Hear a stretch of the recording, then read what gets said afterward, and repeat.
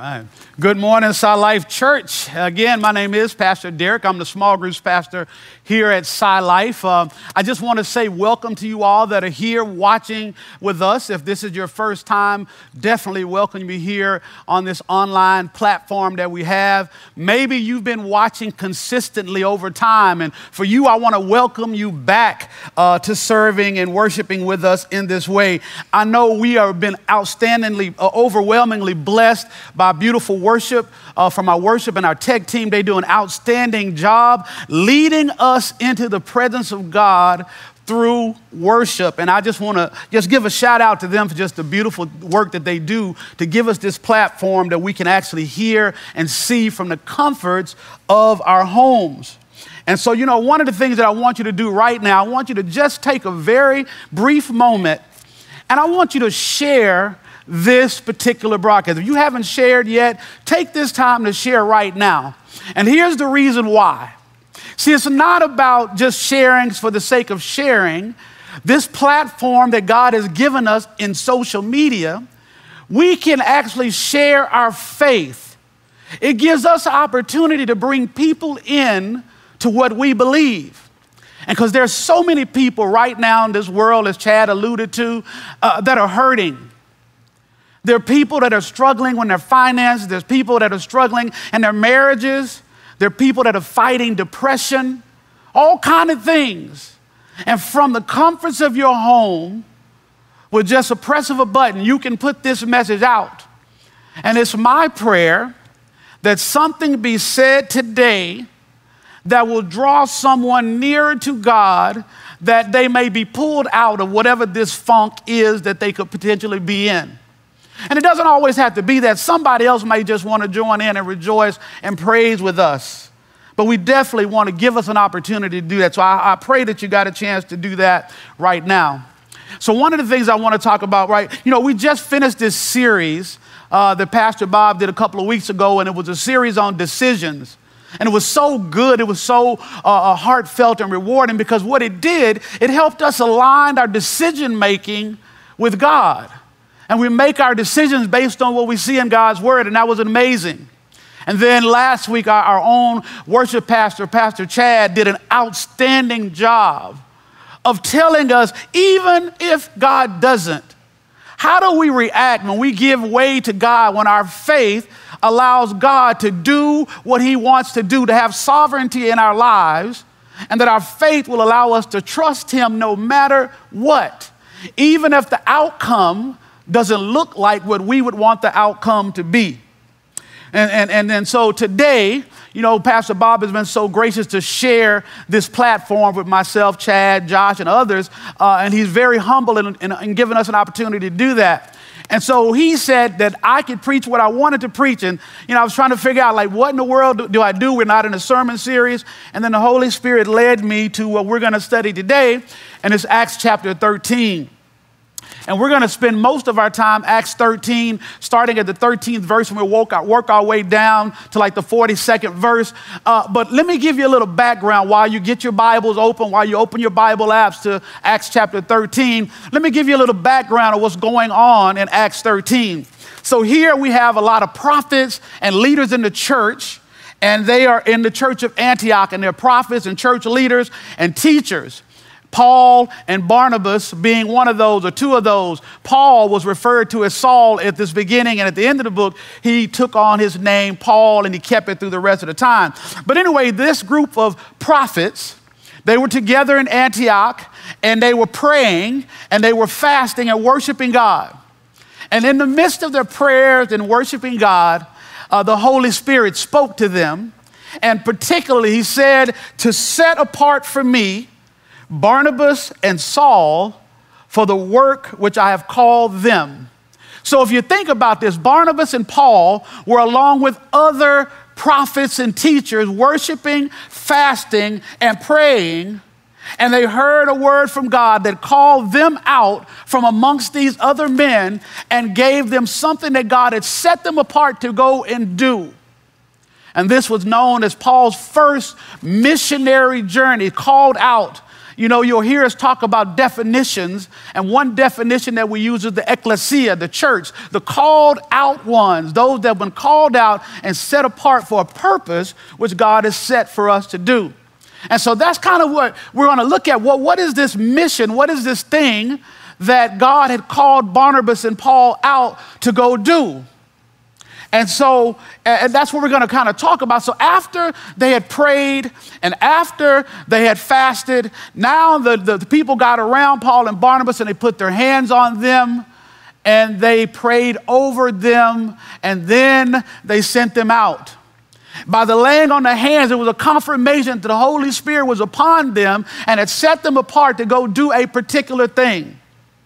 And so being filled with the Holy Spirit, they went out. And they went to this island of Cyprus, and it's a little Eastern Mediterranean island, and they went all over the island and proclaiming the gospel in Jewish synagogues. And part of this, at the beginning of chapter 13, they came across a sorcerer, a false prophet, and this false prophet was trying to hinder the word of God from being spoken to a Roman official, the proconsul. And this Roman official didn't know God. It never showed us in the scripture that he was a man that would frequent the temples or be around the temples as we would see Cornelius, another Roman official, do. So this man was a bona fide Gentile who wanted to hear the word of God. And this sorcerer tried to impede in that effort. But here's the boldness of Paul. It says, being filled with the Holy Spirit, Paul approached this sorcerer and looked directly at him and began to proclaim God and begin to call him out for the errancy of his word.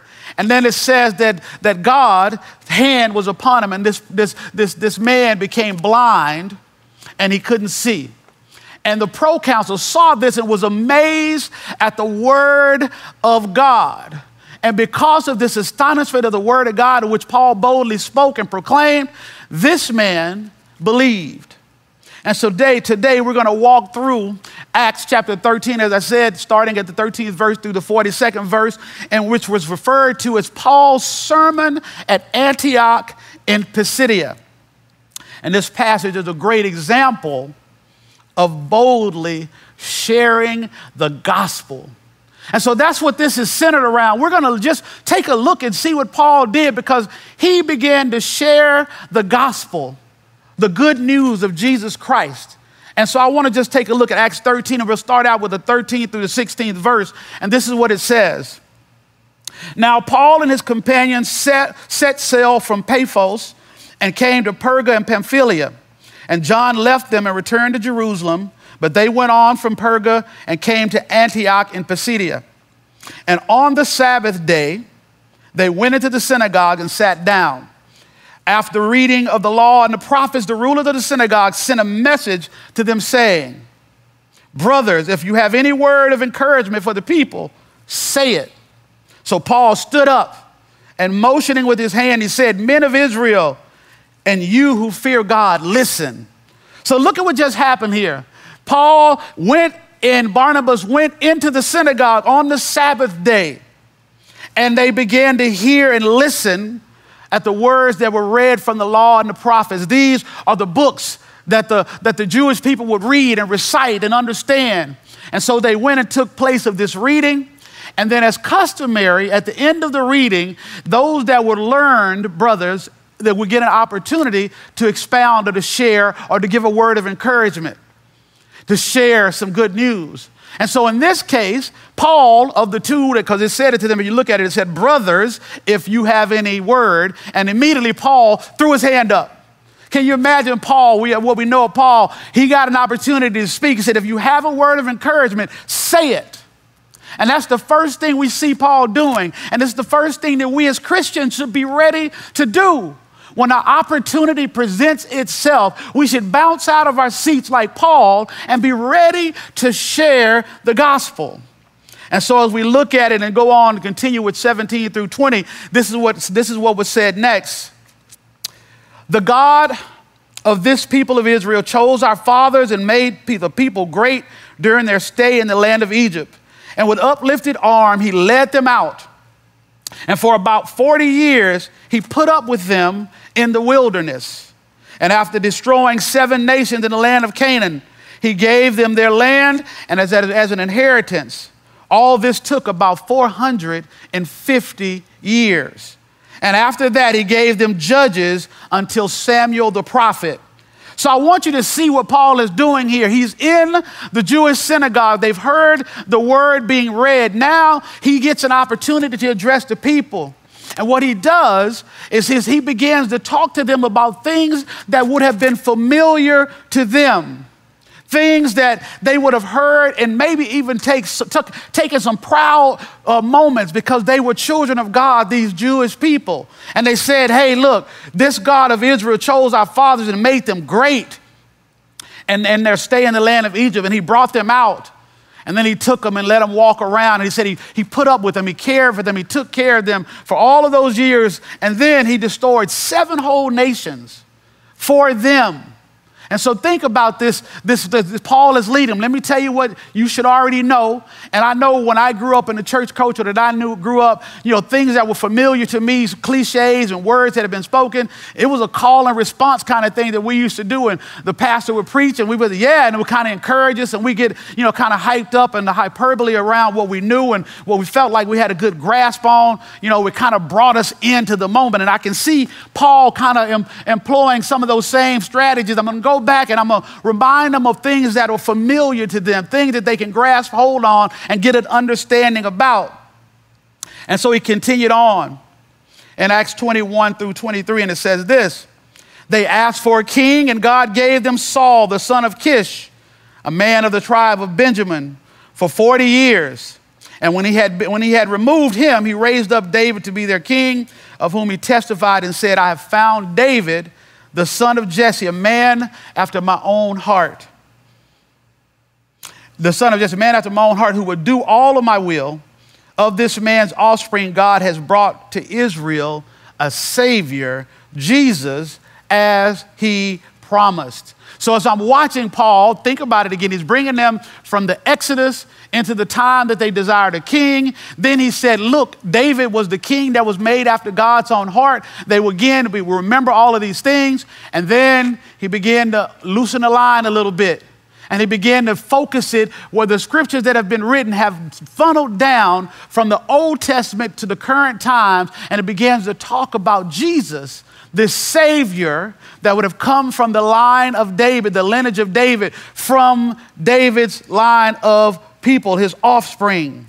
And he began to talk about this Savior from the bloodline of David. Paul continues to build his case for Christ. Now he went on to continue in Acts chapter 13, 23 through 26, and he says this: before his coming, John had proclaimed a baptism of repentance to all the people of Israel. And as John was finishing his course, he said, what do you suppose that I am? I am not he. No, but behold, after me one is coming, the sandals of whose feet I am not worthy to untie.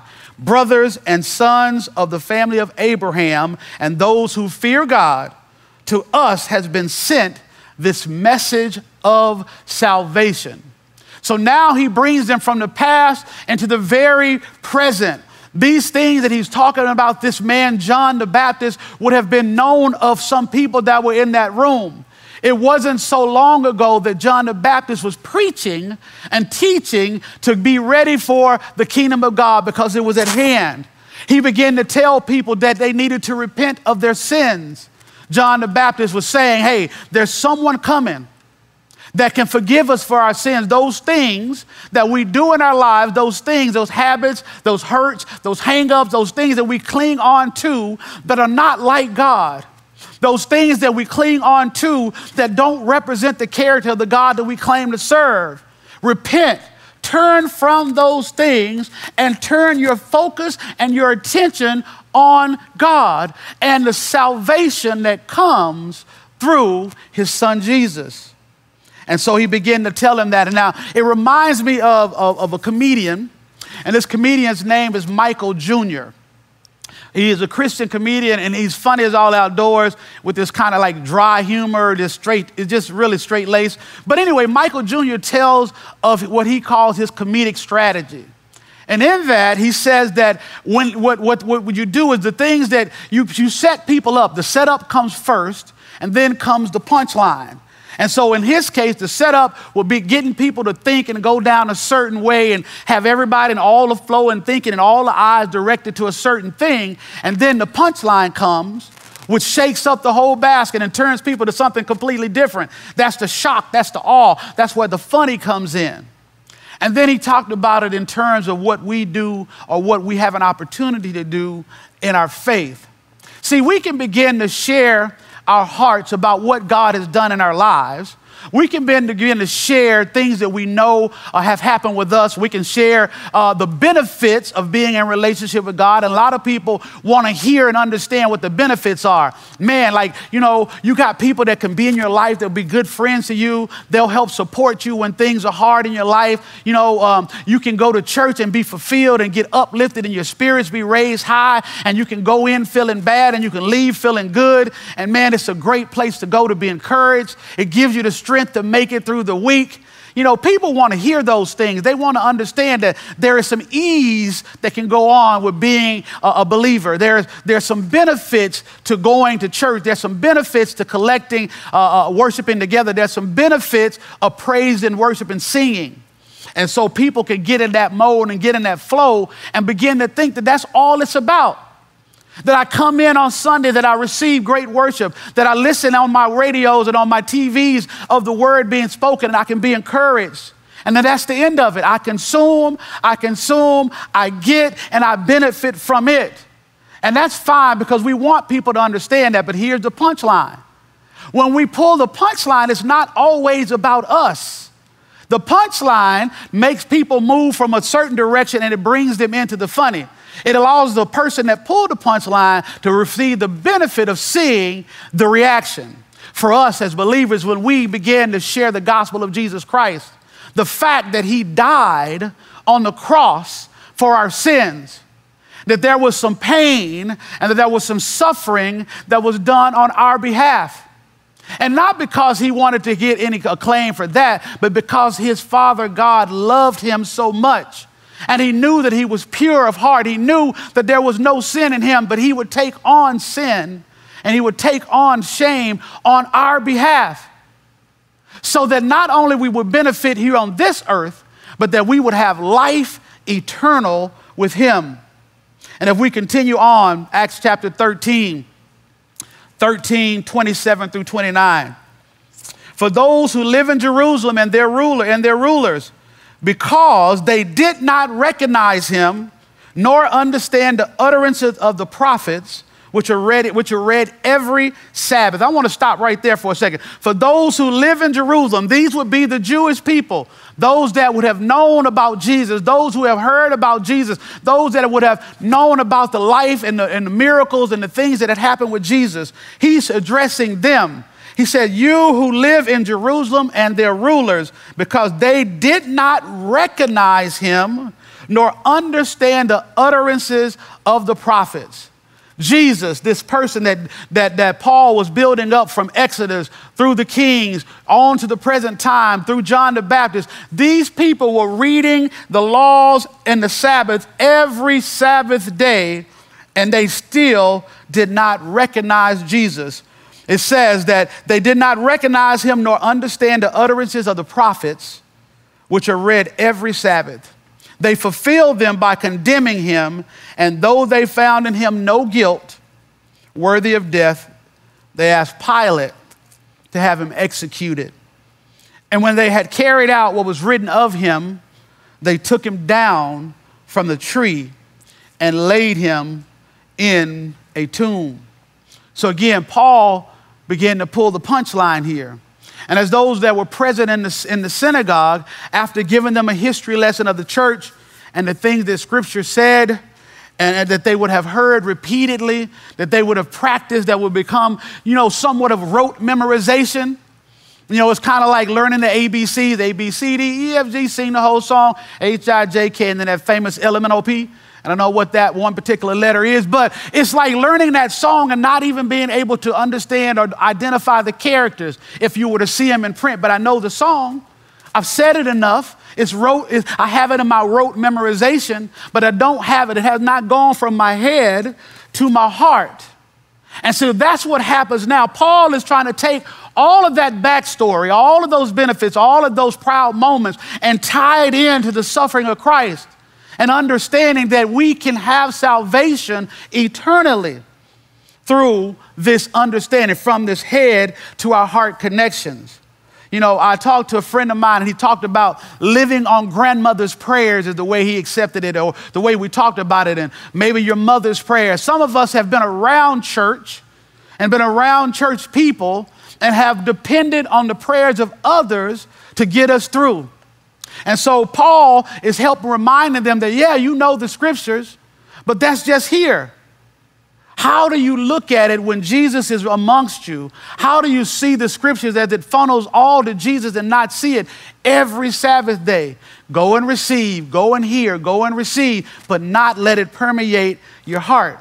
And so that's the part that we as believers, as Paul is doing in this environment, being bold in the proclamation of his faith, reminding people what happened to Jesus, that he chose to die for our sins. But for me, I thank God that the fact that they put him in the tomb was not the end of it. That's just the beginning, because God did his work in Jesus in his death, but more importantly, in the resurrection. This is the thing that separates our Christian faith from any other faith, is to understand that God allowed his son Jesus, who knew no sin, who knew no wrong, to come as a sacrificial death for me, to pay for the sins that I have committed, to pay for the things that I have done that I know causes me distance and separation from God. You know, sometimes we might not even understand this feeling of depression. Sometimes we might not understand this feeling of distance. Many times we say something is bothering me. I'm not feeling comfortable. In my gut is disturbed. I have butterflies, something. That's the Holy Spirit working on our hearts. For those of us that know God and have proclaimed him, he reminds us when we are distant from him. For those that don't know him, he uses it to call them toward him and to be able to look for something that they can have hope in and for. But here's the good part. Again, like I said, it's so good that it wasn't the end that Jesus was put in that tomb. Thank God for that. Thank God for teachers like Paul, when he goes on and he tells us as he continues with this plot twist, and now these people have listened, they're beginning to hear, wait a minute, yeah, we remember about Jesus. I remember what happened. I've heard the stories. I understood these things. Now Paul says this, but God raised him from the dead. And for many days he appeared to those who had come up with him from Galilee to Jerusalem, and now his witnesses to the people. I love that part right now, right there. Who are now his witnesses to the people. Jesus was raised from the dead. He began to show himself to other people to identify him as being raised. And so many people around so many areas saw this now resurrected Jesus. And those people became witnesses for him. For those of us that know of this resurrected Jesus, we too have to be the witnesses for him.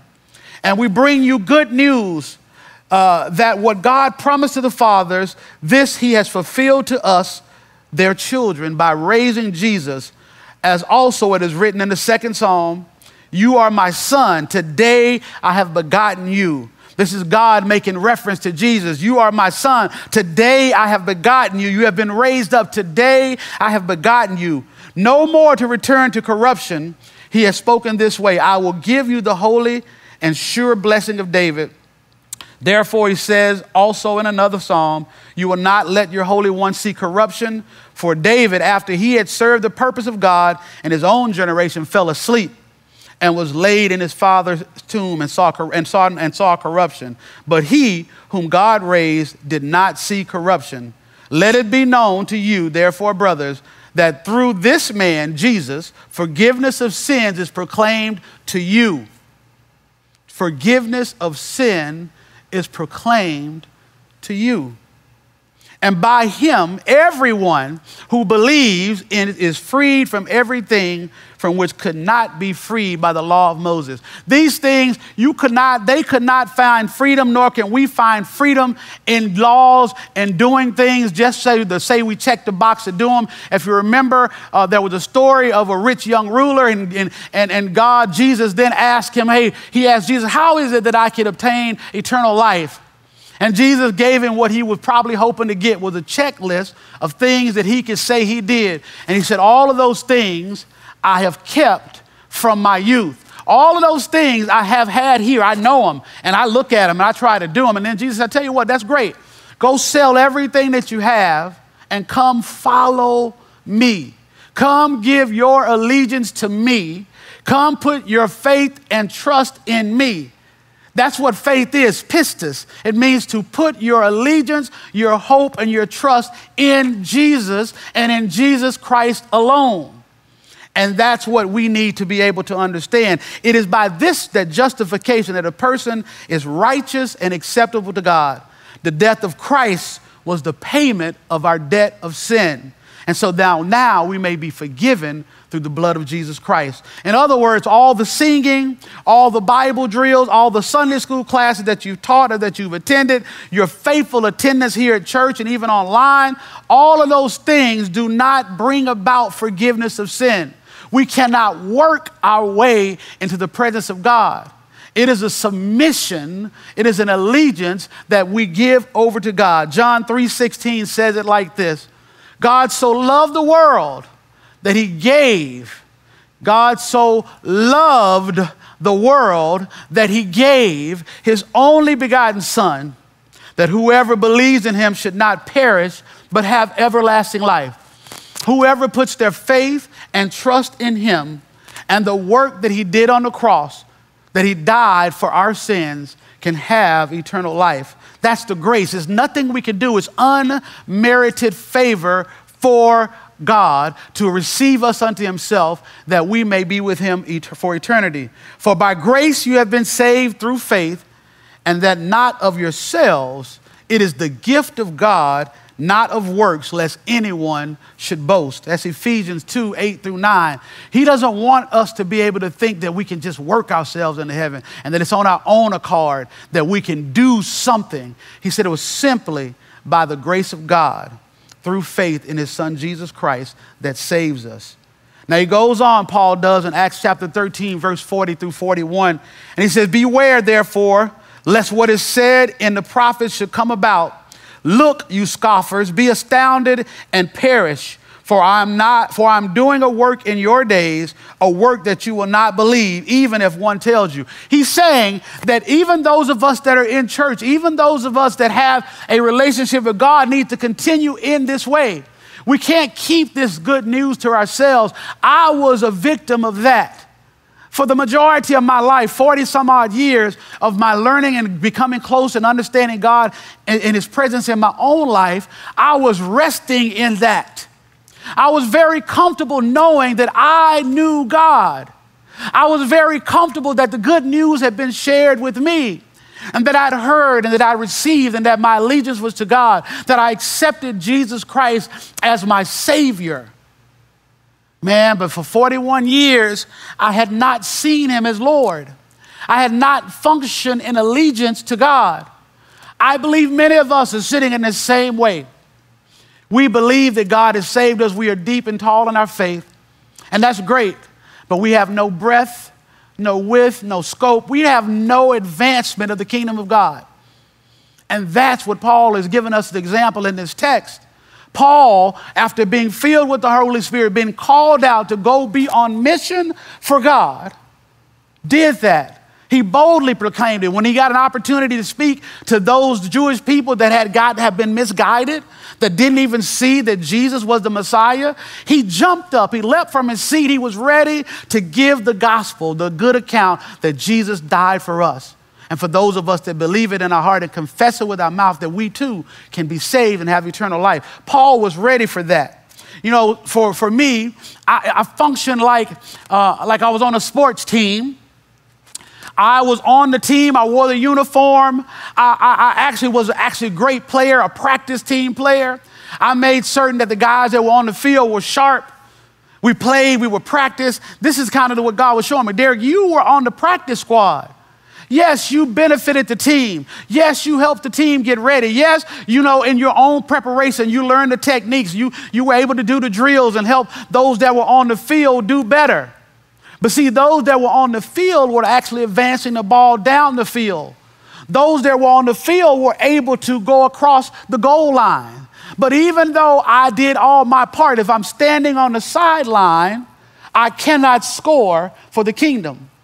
I had grown deep and tall.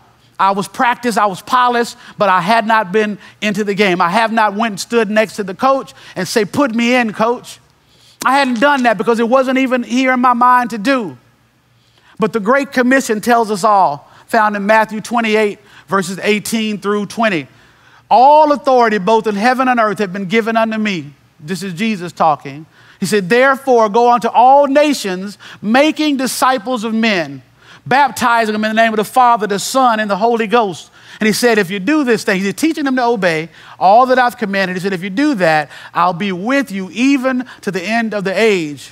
This whole idea of discipleship begins with the evangelism. It begins with sharing the gospel so that someone that is lost, separated from God, doomed to eternal damnation and separation, i.e. what we call hell, separated from God, they have an opportunity to turn it around. They have an opportunity to accept Christ and be baptized and be taught to obey all that God had commanded. He said, I won't ever leave you. I'll be with you to the end of the age. That's the promise that God gives us that receive him. When we become some spiritually dead to be born again, God says he'll be with us even to the end of the age. If you're listening and you have not taken that opportunity, think about it. I want your mind to be moving in that way. Maybe you're struggling and it's causing you to figure out what is it that I need to do. I don't know of this Jesus that people talk about. I don't know what to do. My life is in shambles. I am destitute. I don't know where to turn. I'm offering you Jesus.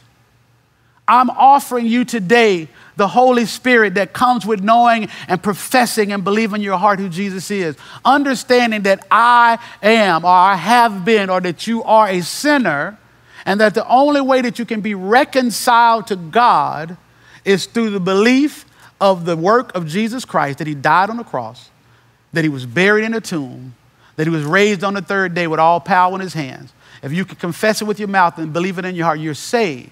And there's nothing on this earth that will separate you from the goodness of God. And that there's nothing on this earth that will not allow you to be in heaven with our Savior, God, and his Son, Jesus Christ, through the Holy Spirit.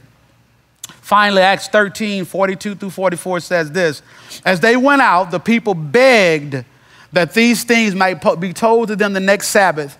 And after the meeting of the synagogues broke up, many Jews and devout converts to Judaism followed Paul and Barnabas, who, as they spoke with them, urged them to continue in the grace of God. The next Sabbath day, almost the whole city had gathered to hear the word of God. Listen at what just happened. The people begged them that they may be told the next Sabbath day. So as we begin to share the good news, this is what happens. This is the reproducible process. After we help them understand who Christ is and they make that choice, now we walk alongside them and we begin to spread the good news of Jesus to the world. It is not meant to be hidden under a bushel. It's been meant to put on a candlestand so that all can see the light and be drawn unto it. There's an urgency where these people begged that they hear the word of God. There is an urgency that we have to do right now. Our political infighting, our race relations, the riots, even the murders that are being convicted, this coronavirus, death is taking its toll on us in so many different ways. But God tells us very clearly that he wants us to stop those things. He wants us to stop those fighting and those messages that Satan is causing us to drift away from God. It's urgent that we let people know the good news of Jesus Christ. I'll finish this up with one story. My friend, she shared this story. Her mother, her two brothers all contracted the coronavirus. And unfortunately, one of her brothers passed away of it. Her mother had a long extended illness with it and did not get intubated, but had to go through a suffering. And then her other brother, he did not. He had a very mild situation. But as they were thinking about it, this older brother that had passed knew God. And they were happy and understood that he was with God in heaven right now. But then they realized that this other brother who grew up in the same household with them potentially did not know God. So they began to ask him questions about his faith. And now they have collectively joined together, she and her mother, and they pray earnestly for her brother. They take opportunity to share the gospel whenever they're in his presence because they don't want him to miss. They don't want him to be separated from God for eternity. We should have that same urgency, people. Our church should have that same urgency. Send the word, the gospel forth into the world. If you would, bear with me. Let's just pray 1 second.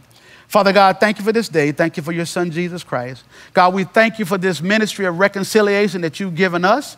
God, that you have reconciled us to you through your blood of your son, Jesus Christ. And now, God, you have given us the ministry of reconciliation to go and reconcile others to God and to each other, God, that we may love God and love each other as we love ourselves. God, we thank you for that. We thank you for the abilities that we have in this social media time, in this era of online presence, that we can share the gospel around the world with just a click.